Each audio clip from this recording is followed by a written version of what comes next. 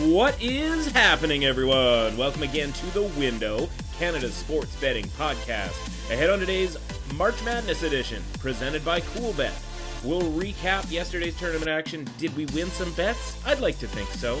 Did we lose some bets? Yeah, probably. How did it all shake down, and how did the big games affect bettors, bracket contests, and Survivor entries alike? Then we'll look ahead to today's games. What are the best bets, Survivor plays, and other critical matchups for your bracket challenge? You can't beat the madness. It's time to head to the window. Let's go.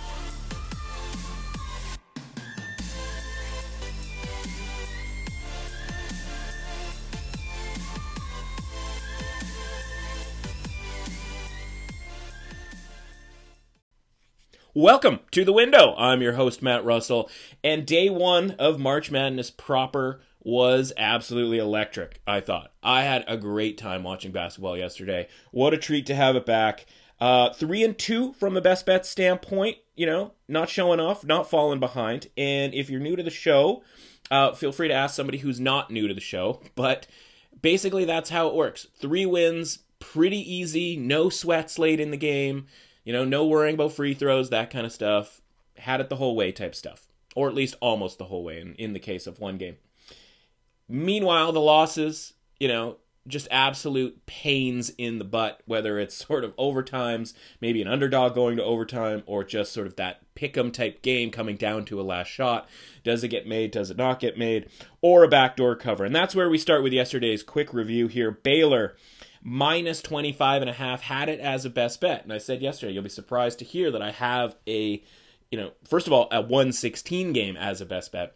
And then secondly, you'll be surprised to hear that I have the favorite in a minus 25.5 situation. And of course, that burned us. And Baylor sort of phoned in the first 10 minutes of that game. And in the end, that's what cost us the difference between it being a 40-point win and a 24-point win that came down to the scrubs at the end coming off the bench. And, if you're watching that game, the guy is coming off the bench, first for Baylor. You're just like, oh, this last couple minutes is going to get weird. And sure enough, it did. So, the game was ping-ponging between sort of 25 and 28-point lead. And then eventually, with a late layup, 15 seconds left, something along those lines. Hartford gets it to 24, and Baylor dribbles out the clock. And so, not necessarily a bad beat. It's just one of those that it was a coin flip, right? A coin flip with these two teams emptying their bench for a couple of minutes at the end of the game. So, frustrating, especially since, nothing was on the line, and those are the ones that are, quite painful. So we'll go down the bracket here. UNC, Wisconsin, talked about backing UNC as sort of a secondary type bet. You can fire that North Carolina Tar Heels program into the sun at this point. Tweeted about it yesterday.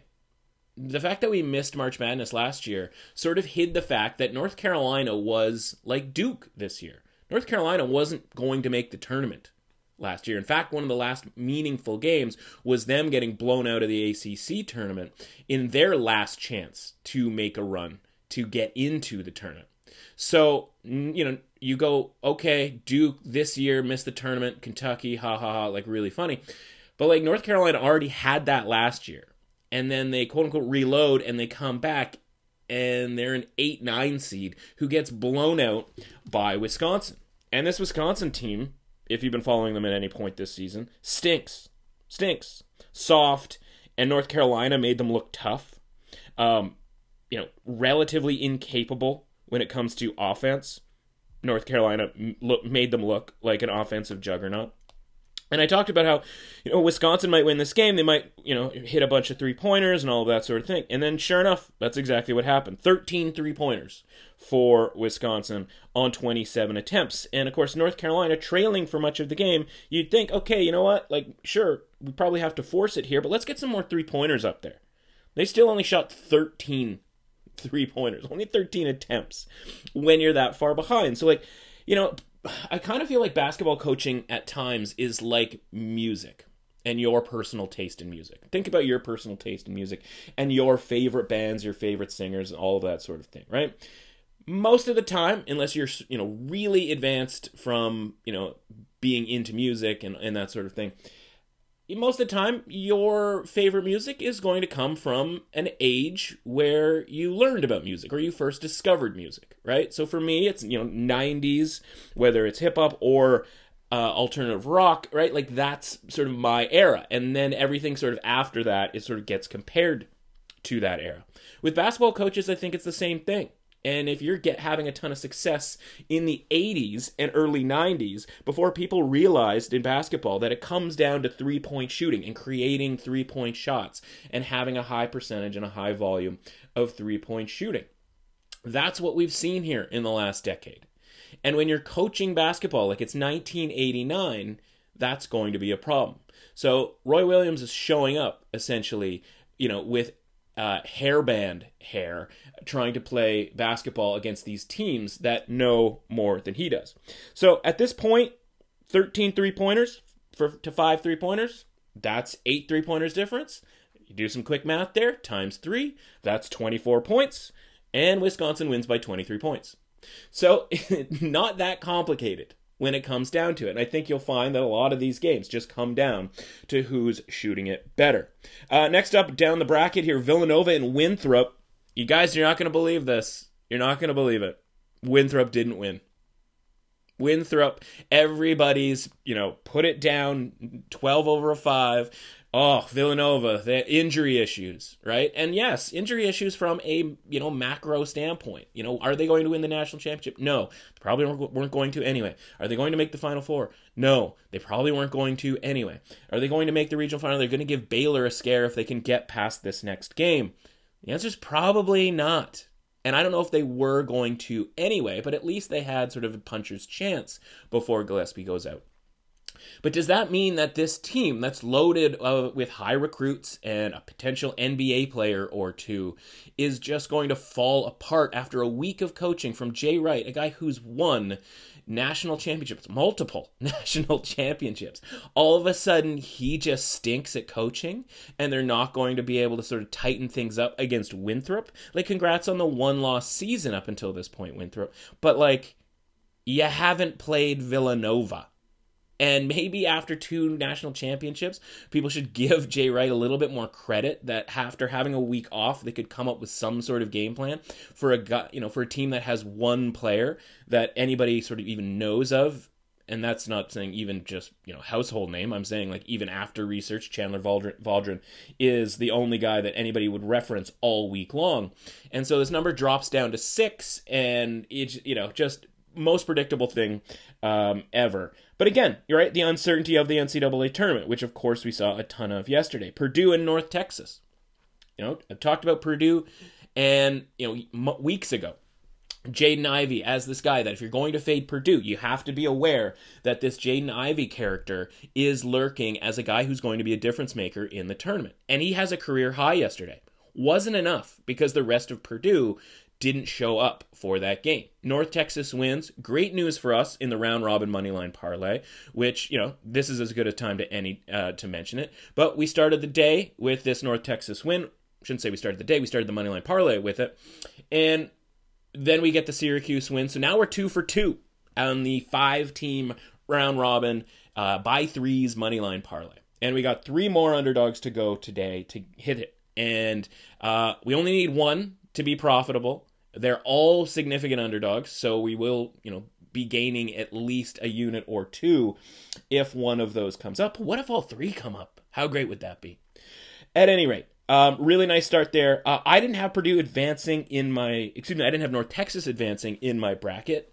And that, obviously, retrospect, was a mistake. But it was, I don't really have Purdue going that far anyway. So, not really worried about that. And when we're talking about this bracket situation, just a bloodbath, right? And so don't worry too much about it unless you have, a team going to a regional final that maybe it was sort of an upset type thing. And I think that's what we're seeing here, obviously, in the South, where Texas Tech wins and covers easily against Utah State. The first sign that maybe the Mountain West isn't all that it's cracked up to be. And that was a comfortable win as one of our best bets, of course. Arkansas comfortable win in the second half against Colgate. Though that matchup is really interesting as we go into a second round tomorrow with a game that's already essentially just a pick'em, despite the 3-6 matchup in the seed line. And Florida and Virginia Tech. And of course, this is where we started yesterday. And unless you were sort of right on top of things when it comes to, the publishing of this podcast, you probably listened to this podcast either while this game was going on, maybe after this game happened. And, what a game to start with. And, obviously Virginia Tech loses in overtime. They get the 3-pointer late to tie. Really weird situation that happens a lot, especially in basketball, which is obviously such a game of runs. And who knows, maybe it would have turned out the same way even if this hadn't happened. But a weird play where the Florida Gators player gets, random elbow by accident in the forehead, and he's bleeding all over the court, and there's a huge, stop and play. And Virginia Tech's up, I think, 8 points at that time. And you lose a player, and I don't know if it's sort of the rallying around your player who's just left, or just whatever. Maybe it's just basketball. Maybe it's just what was going to happen anyway.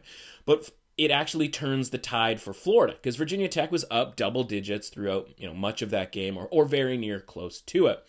And did they, sort of run out of legs in the same way that they did against North Carolina in the second half from a week ago? Maybe that's what happened. I mean, a lot of fouls that went down. Castleton, who I've watched a fair amount this season, that was by far the toughest that he's looked, and I thought he was going to get out-toughed by that, sort of the fleet of frontline dudes that Virginia Tech has, and that just didn't happen. So you tip your cap to Castleton, and even then, it takes, a step back 3 in regulation from Florida, and then the sort of ultimate play in the game was the step back 3 again from Mann to, turn a 1-point game into a 4-point game and put the game out of reach for Virginia Tech. And so again, one of our best bets on the day for Virginia Tech. But I want to sort of reference the column that I wrote for BetSperts this week. BetSperts.com, _window_podcast is the, creative page, if you will. And it was, talked about it yesterday, like the most important game of the first round from a bracket standpoint was picking the Florida-Virginia Tech game correctly. And that was, I spelled it out. That was because I like whoever wins that game to knock off Ohio State in the second round. And that's what I have in my bracket.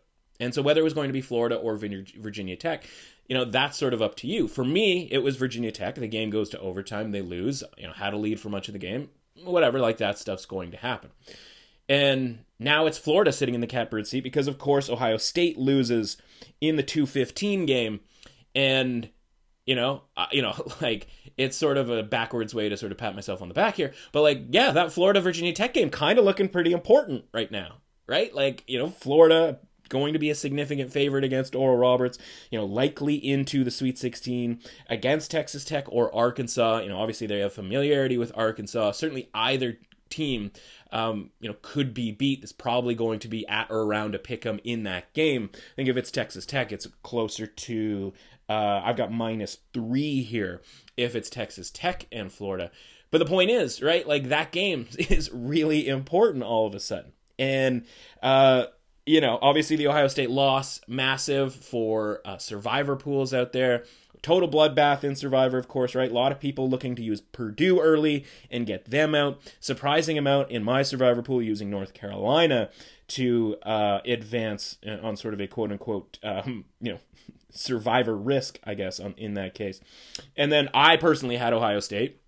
No regrets from that standpoint. You guys know that I don't think all that much of Ohio State's chances to go particularly far.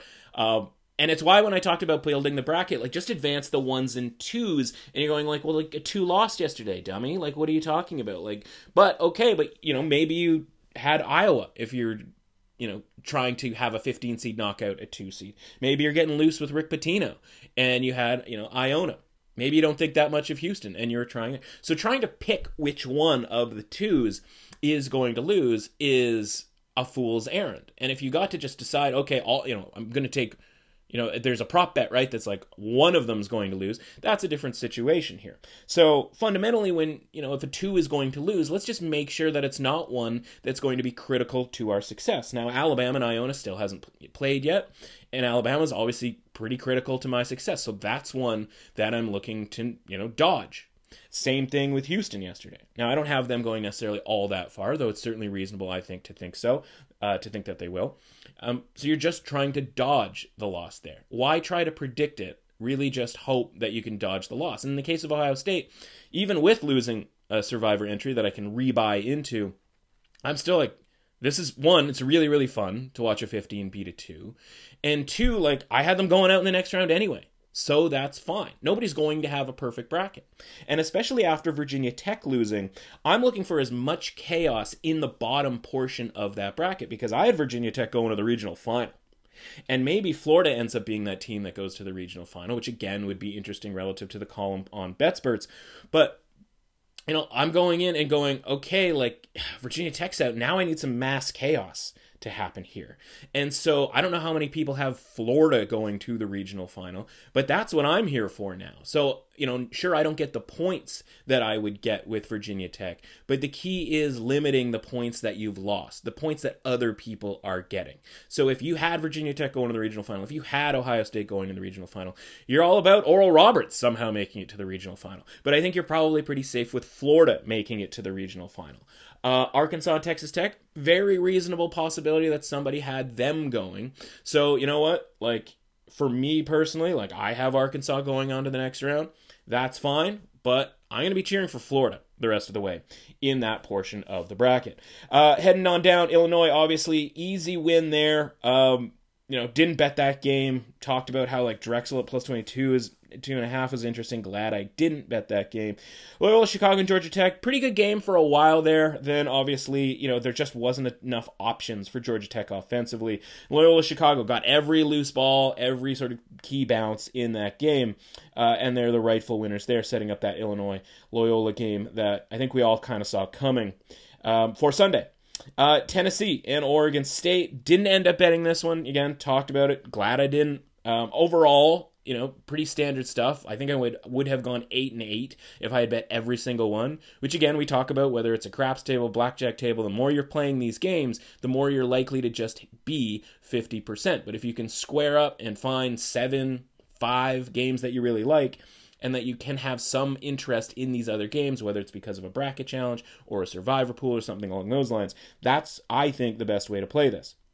So Tennessee goes down, another one that just wipes out a ton of people in Survivor, that thought, of course, that an 8.5 point favorite would be able to win outright, and not a team that you want to trust going any further than that.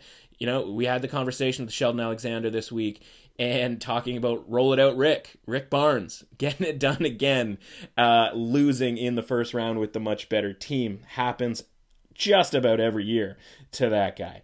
Oklahoma State and Liberty, sneaky good game. Cade Cunningham gets in foul trouble early.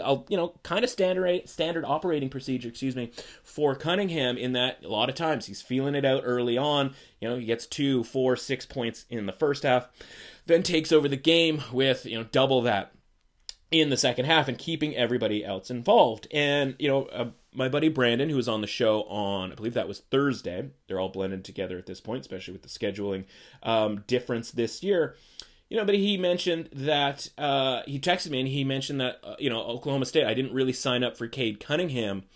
He had them in Survivor, and he said, didn't really sign up for Cade Cunningham as, having only 2 points here in the first half. And I just said to him, I was like, no, when you're signing up for Oklahoma State at this point, you're signing up knowing that if Cade Cunningham doesn't play particularly well for a long stretch, that they're still going to be able to have a lead against a team like Liberty. Now, they're going to need him full force here once we get into these next rounds. Maybe not necessarily against Oregon State, but listen, who's a hotter team right now than Oregon State? And kudos to them, by the way, for transferring that heat, if you will, from the Pac-12 tournament to this week. And so, yeah, they're going to need him for 40 minutes more frequently here down the stretch. But that's how good the Oklahoma State supporting cast is. And we've seen that, the win on the road against West Virginia, and at other times this season where he's had to sit out either early in the second half because he's gotten a quick third foul. I think we saw that, I believe, is against Texas, but who knows what my memory's remembering at this point. San Diego State and Syracuse. Again, 2-2 into the nightcap because of those two losses, the overtime loss and the Baylor late game nonsense and buffoonery. And so you're, okay, great. Like a team that I really like, a program that I really like in San Diego State, and I'm fading them with Syracuse. And sure enough, right, San Diego State can't do anything. They go 10 minutes without scoring a point. At that point, Syracuse ends up, stretching it out and eventually blowing them away with Buddy Boeheim just, putting on that type of show. And it's not all that fun when a guy named Boeheim is lighting up the tournament because of the sort of personal branding of Jim Boeheim. And I tweeted this out yesterday, and I thought it was pretty good. Jim Boeheim's the guy that we wish Tom Izzo was, that we think Tom Izzo is, right? January, February, Izzo, and they lose, right? Whether it's getting knocked off, he's a victim of a 2-15 loss. I don't want to use the term overrated, but hasn't won a title since 2000, right? Even Syracuse has won a title since then. If you're going to come at me with what did they ever do? Well, they do have a title in more recent times than the entire Big Ten, by the way. Oftentimes a little bit lesser talent, especially in comparison to the Dukes and North Carolinas in the ACC. And of course, everybody hates the zone, but it sucks, but it works.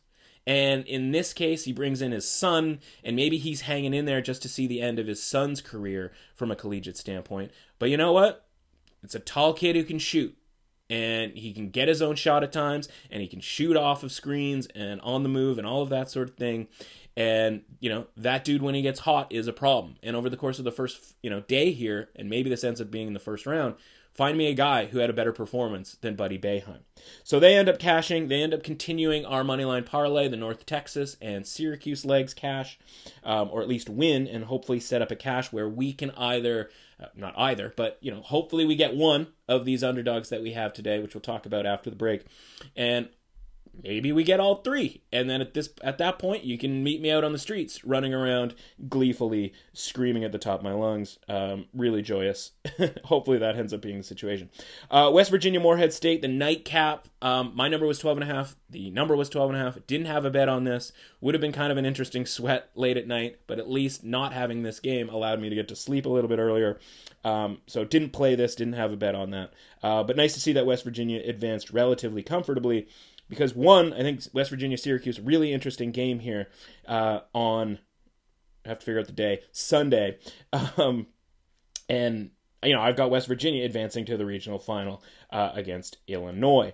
Clemson and Rutgers, the exact opposite of entertaining. And there's a headline on Twitter from The Score talking about, Rutgers outlasting Clemson, which is a phrase you use in hockey and when a team wins in triple overtime, or even in basketball when a team wins in triple overtime, not when a game ends in regulation. And when you describe something as one team outlasting the other, and they only played 40 minutes, that lets you know exactly what kind of a rock fight that game was yesterday. But Rutgers gets there, and listen, from a bracket standpoint, you probably had Rutgers, I suppose.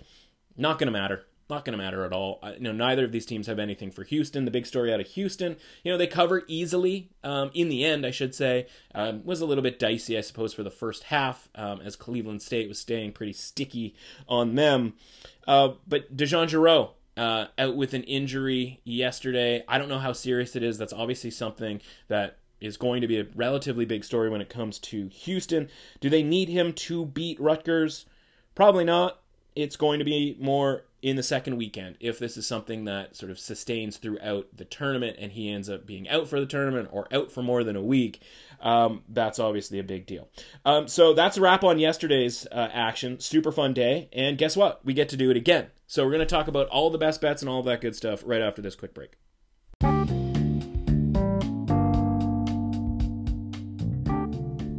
Quick break to tell you about some big news for the podcast. CoolBet.com is the presenting sponsor for the Windows March Madness coverage. What does that mean for you? free money. If you're looking to try single game sports betting for the first time, or you're looking to add to your sportsbook repertoire, COOLBET.com is offering to double your deposit up to $200. There's a link in the description of this podcast, or you can find it on my Twitter feed at mrussauthentic. Otherwise, simply go to COOLBET.com, create your account, and enter the promo code WINDOW to double your deposit. Now, back to the betting.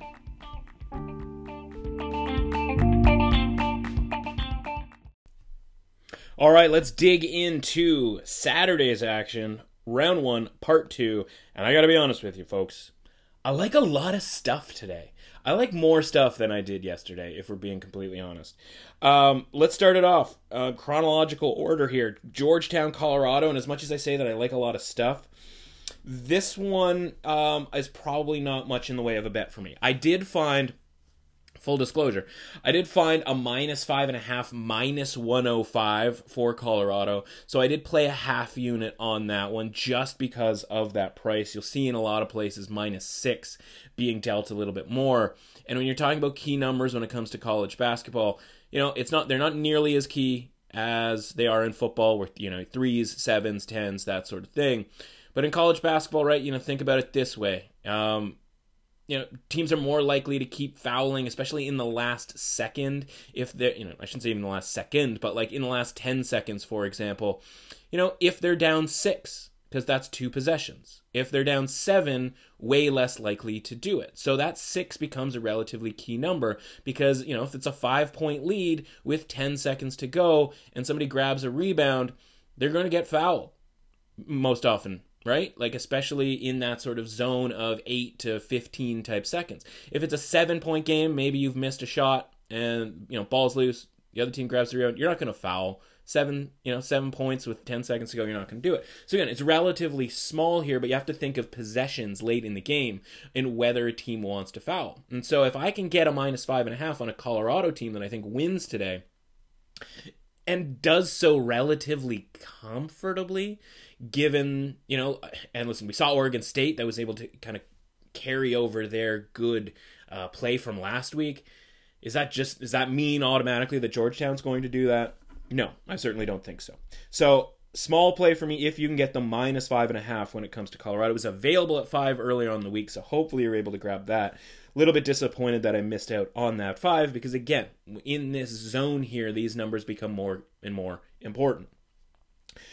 Next up, UNC Greensboro, Florida State here. And again, I don't want to start all, chalky here, but another favorite that I like. And believe me, we're about to get into the zone here where there's a lot of plus the points type stuff here. But Florida State against Greensboro. Greensboro, what do? Right? Well, they've got one player who's like a next level athlete, outstanding player in Isaiah Miller. And you go, okay, that guy's going to be a problem for a lot of teams. Well, Florida State is loaded with that guy.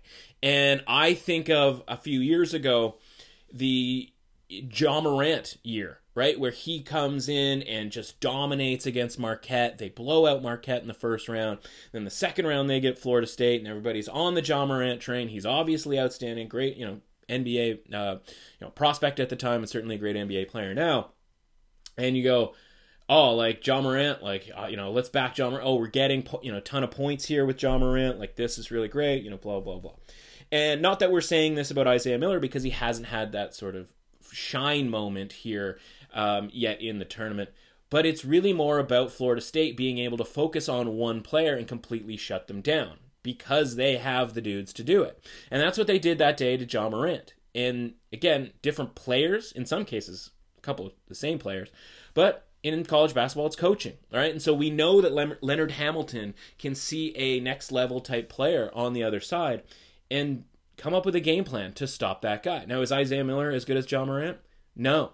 And I would even make the case that his, surrounding crew at UNC Greensboro is not as good as that Murray State team back in the day. A couple of years ago.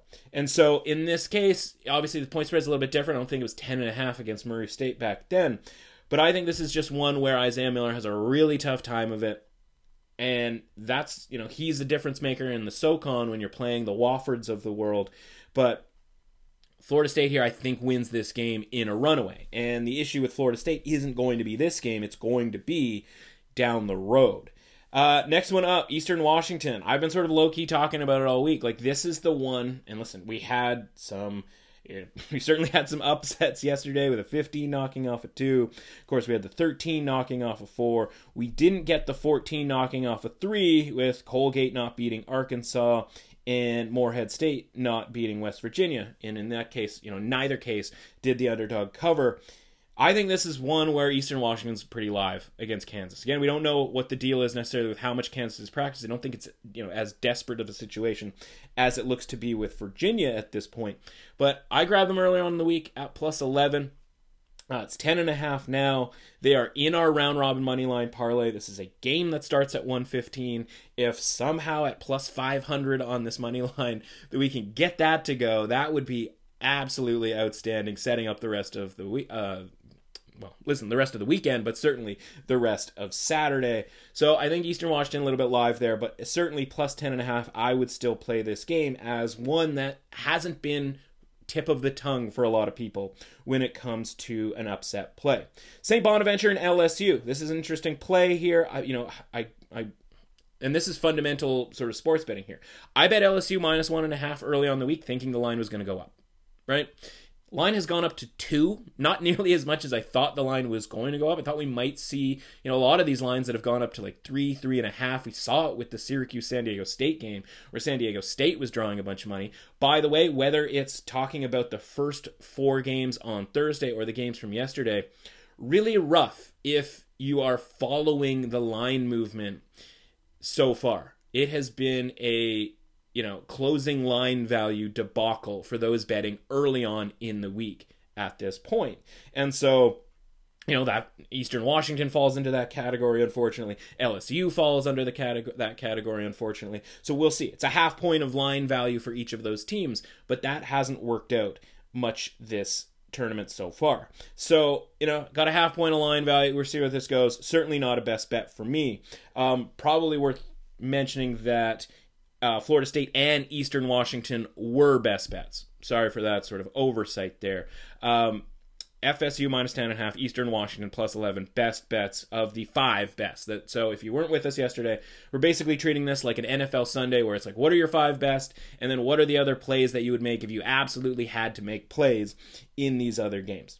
So LSU falls under that category. Texas Southern and Michigan, what are we supposed to expect from this game? I have no idea. It's 25.5. That's terrifying considering we tried to dip our toe into a we didn't just dip our toe, we had a best bet. But we got into this at a 25.5 point spread yesterday with Hartford and Baylor. So why would I want to have flashbacks to, emptying the bench in a 28 point game? I'm just not going to do it, so why bother? UC Santa Barbara plus 7.5. Boom, best bet. This is one where, everybody sort of had circled, along with, we'll get to the Virginia-Ohio game, et cetera, et cetera. This one I think actually does come through. I think UCSB wins this game outright, and that's going to be the one that is going to make our money line parlay profitable. Obviously had to include the Eastern Washington one at plus 500 as my sort of biggest upset of the tournament. I think it's the only upset that I have in my bracket from a 14 seed or higher. Yes, that's correct. So, this is the one that I don't want to say I'm staking my reputation on. It's a plus 500 underdog. But this is the one that I think was going to come in. Now, there's been a handful, obviously, yesterday. And does that make upsets less likely today? Not necessarily. But it's you certainly have to wonder if there's one day in each tournament where it's just a little bit crazier than the others. So UCSB, best bet, plus 7.5. Iona, Alabama. Right now, this one's a stay away for me. Minus 16.5, still just a little bit higher than I was hoping to pay for Alabama. I thought the whole Rick Pitino, Iona sort of storyline was going to get a little more traction from the betting public that we're looking to back Iona plus the points. USC, I bet this at minus 6, full disclosure, so can't make that a best bet because it's now 6.5. And I just talked about how relatively important this number 6 is. Almost said an NIT game. I don't know that you're looking to bet the NIT today. Grand Canyon, plus 14. This one, just on the cusp of a best bet. We've talked about 3 of the 5 best bets so far. Just on the cusp. Certainly betting it. you could very much consider it if I wasn't going under this rule of 5 best bets. This one, if we extended to 7 best bets, let's just say, this would be on that list, plus 14 against Grand Canyon. Missed out on the 14.5 that it was earlier on this week, but I think that, again, hopefully that shows we're on the right side, but that's not exactly what the situation has been up until the point this season. Maryland, Connecticut, I'm still waiting on the first person that says they like Maryland. And that doesn't mean that I'm betting Maryland, but it certainly means that I'm probably going to stay away from UConn. And because I don't have much in the way of investment from UConn, obviously I have, we've talked about UConn in the futures portfolio earlier on this season, but of course they end up in the same corner of the bracket as Alabama, and my futures on Alabama are far more lucrative than my futures on UConn. So I wouldn't mind if Maryland knocked off UConn here, if we're being completely honest. That said, talked yesterday about sort of a value futures play with Colorado and UConn as 13-1 available to win the region. So I think that's enough for me to say, okay, if UConn moves on, that's cool. Like there's sort of a modicum of a hedge there.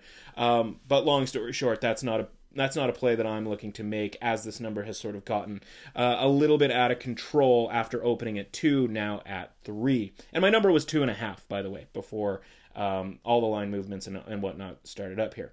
Next up, Ohio and Virginia. I bet it at 8.5 earlier on the week. Talked about that, mainly because the number could only go down, in my opinion. It's down to 7, so we get a full 1.5 of closing line value. I don't think Ohio wins this game. A lot of people think they have a shot. Maybe they do. Again, we don't know. Still don't really know what the situation is from Virginia's lineup. We saw what effect that obviously Moses Wright had to Georgia Tech yesterday. Obviously, that's their best player. I don't even know if there's a guy. Maybe it's Kie Clark from just sort of an important standpoint, but I don't know if there's one guy on Virginia that if he just was out of the game, it would drastically affect the line. But this opened 10.5, and now it's 7, which, by the way, I didn't mention it when we talked about the recap from yesterday with the Oklahoma State Liberty game, but in some cases, the best thing I can do is tell you not to bet a game.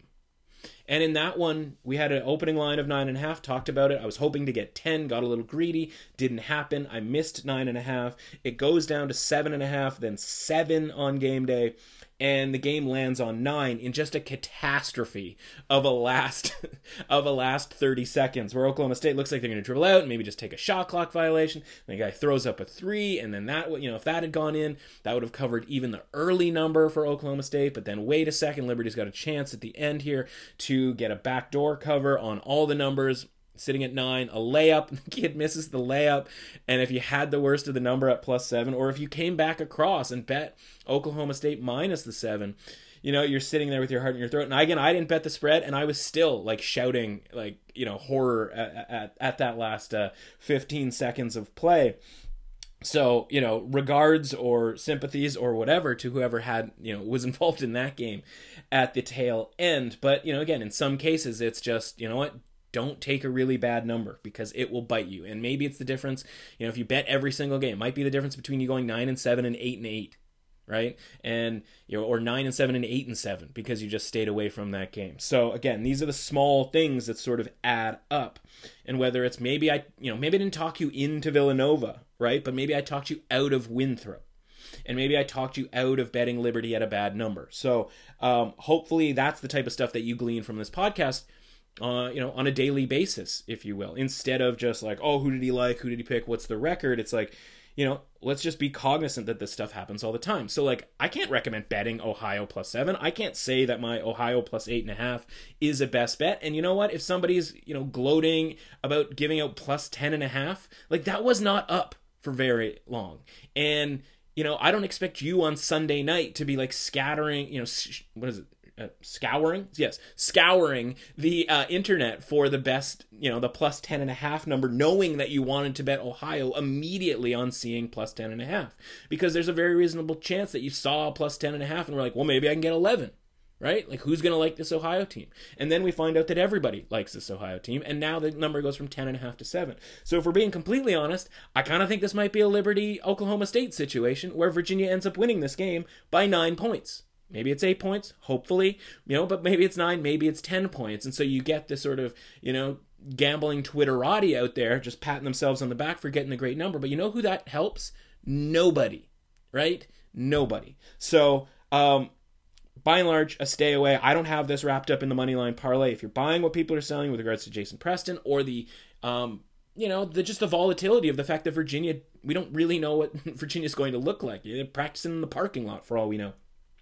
Then maybe the money line is the spot for you just to see what that volatility looks like. But this number is really low at this point if Virginia is at full strength. And certainly this wouldn't be the number if they were at full strength and they had been practicing all week long.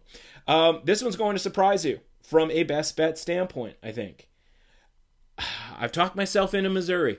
And I talked myself in Missouri in a really big way, and for two main reasons. One, obviously, COVID positive test for Oklahoma, for a player who helps them, penetrate the defense, play really good defense from a perimeter standpoint. This offense for Oklahoma can get stagnant, can get very Austin Reevesy, where he's just kind of dribbling around and taking step back threes and trying that whole thing. For however you want to talk about Missouri, and listen, I don't like this team very much. They're long, they're athletic, and that was a problem for Oklahoma against Texas early on this season, where, home game, Oklahoma just didn't have any answer for the amount of front court length that Texas has. And are these Missouri guys as good as the Texas guys in that department? No, they're not, but they have a veteran point guard and a big guy as well who frankly could push Austin Reeves around a little bit if that's the way they go defensively. So I'm going with Missouri here, and I'm making it a best bet. Money line, pick 'em, however you want to sort of put it. If you're able to grab a +1 at a decent price, a -110 or better, feel free to do so. But I think Missouri wins this game on the court because I think that's a critical missing piece for them from a COVID positive standpoint. Norfolk, Gonzaga, no thank you. Same sort of deal. We're talking about -33 here. I talked earlier in the week about how either team getting past the first 4 games is going to be a 30-point underdog to Gonzaga. And that's inflated, to 33 at this point because it's Gonzaga and people want to bet on Gonzaga. So just, again, why get involved in just total nonsense and buffoonery? Late slate here. And this is, I'm going to be sweating it up late tonight. I'll tell you this right now. Because one, BYU, I think, absolutely trucks UCLA today. And at -4, that's worth a best bet for me. I think they win this game comfortably. I don't think anybody wants much to do with BYU. I think we're getting a couple of points of value in this game just based on that. UCLA, a team that, nice win against Michigan State, but that looked pretty grim for a really long time. And I think BYU is just a better outfit here. And at -4, I'll try my hand with BYU as a best bet. Abilene Christian and Texas. So I'm not betting this game just yet, and here's why. It's the final piece of the round robin moneyline parlay. And just to refresh, the round robin moneyline parlay is 5 teams grouped in 3s, parlayed together. And we've already hit Syracuse, we've already hit North Texas, and we'll have a couple other games well before this one that if they hit or if they don't hit, right, that's going to set up how I feel about this game.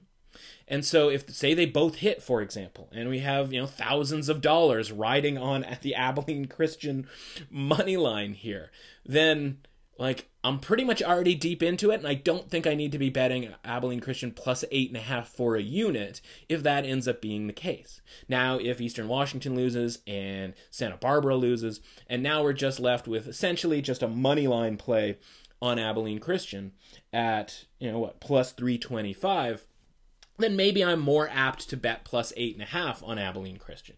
And I would certainly, again, if you're not in on the money line parlay, this would be a play that I would say, if you need some action here, Abilene Christian +8.5. It would never be a top 5 play for me. It wouldn't even be a top 7 play for me. But again, if you need it, there it is. And then finally, Virginia Commonwealth and Oregon. Obviously, we are sort of emotionally committed in a weird way to this Oregon team this season. And here we are. We're off and running here. Now, I have some, there's people that I respect out there that like VCU +5.5 here. Completely get it. For me, money where my mouth is here. And, I'm looking for Oregon and Iowa to be a matchup in the second round. And so at 5.5, that's certainly short enough for Oregon to be a bet for me there. Again, not in the category of the 5 best bets, in part because, from a bankroll management, I got enough riding on Oregon advancing here that I don't need to get super loose here when they're a favorite, when I would be content with them winning by 2 or 3 or 4 or 5 points, even if they don't cover. Hopefully, it doesn't come to that. Which, of course, brings us to Survivor. And I shouldn't say of course, because you don't know what I'm necessarily going to say when it comes to which teams that I've selected for Survivor. But why not? In for a penny, in for a pound. Oregon is a play for me in Survivor. And, you know, again, am I committed to them? Yes. Do I want to be picking them in Survivor against, say, Iowa? No, not particularly. From a strategic standpoint, I like to try to group them here. So I'm going Iowa and Oregon from a Survivor pick standpoint in this one. If you're sort of following along, maybe you're in your own Survivor pool, maybe you're in my Survivor pool, and you just kind of want to know, hey, like, what's Russell up to? That's what I'm up to. No futures of any kind to really add here necessarily. If, just from a bracket standpoint, you might say, is there a game where, whoever wins could go on a long run, right? Is this a Florida, Virginia Tech type of a thing? Not really, right? Because we've talked about the Creighton, Virginia, that whole area just eventually just going to get smacked down by Gonzaga. And while I have sort of an, premonition, inkling, sort of concern for Gonzaga if Missouri went along because of just sort of how scrappy that team can be.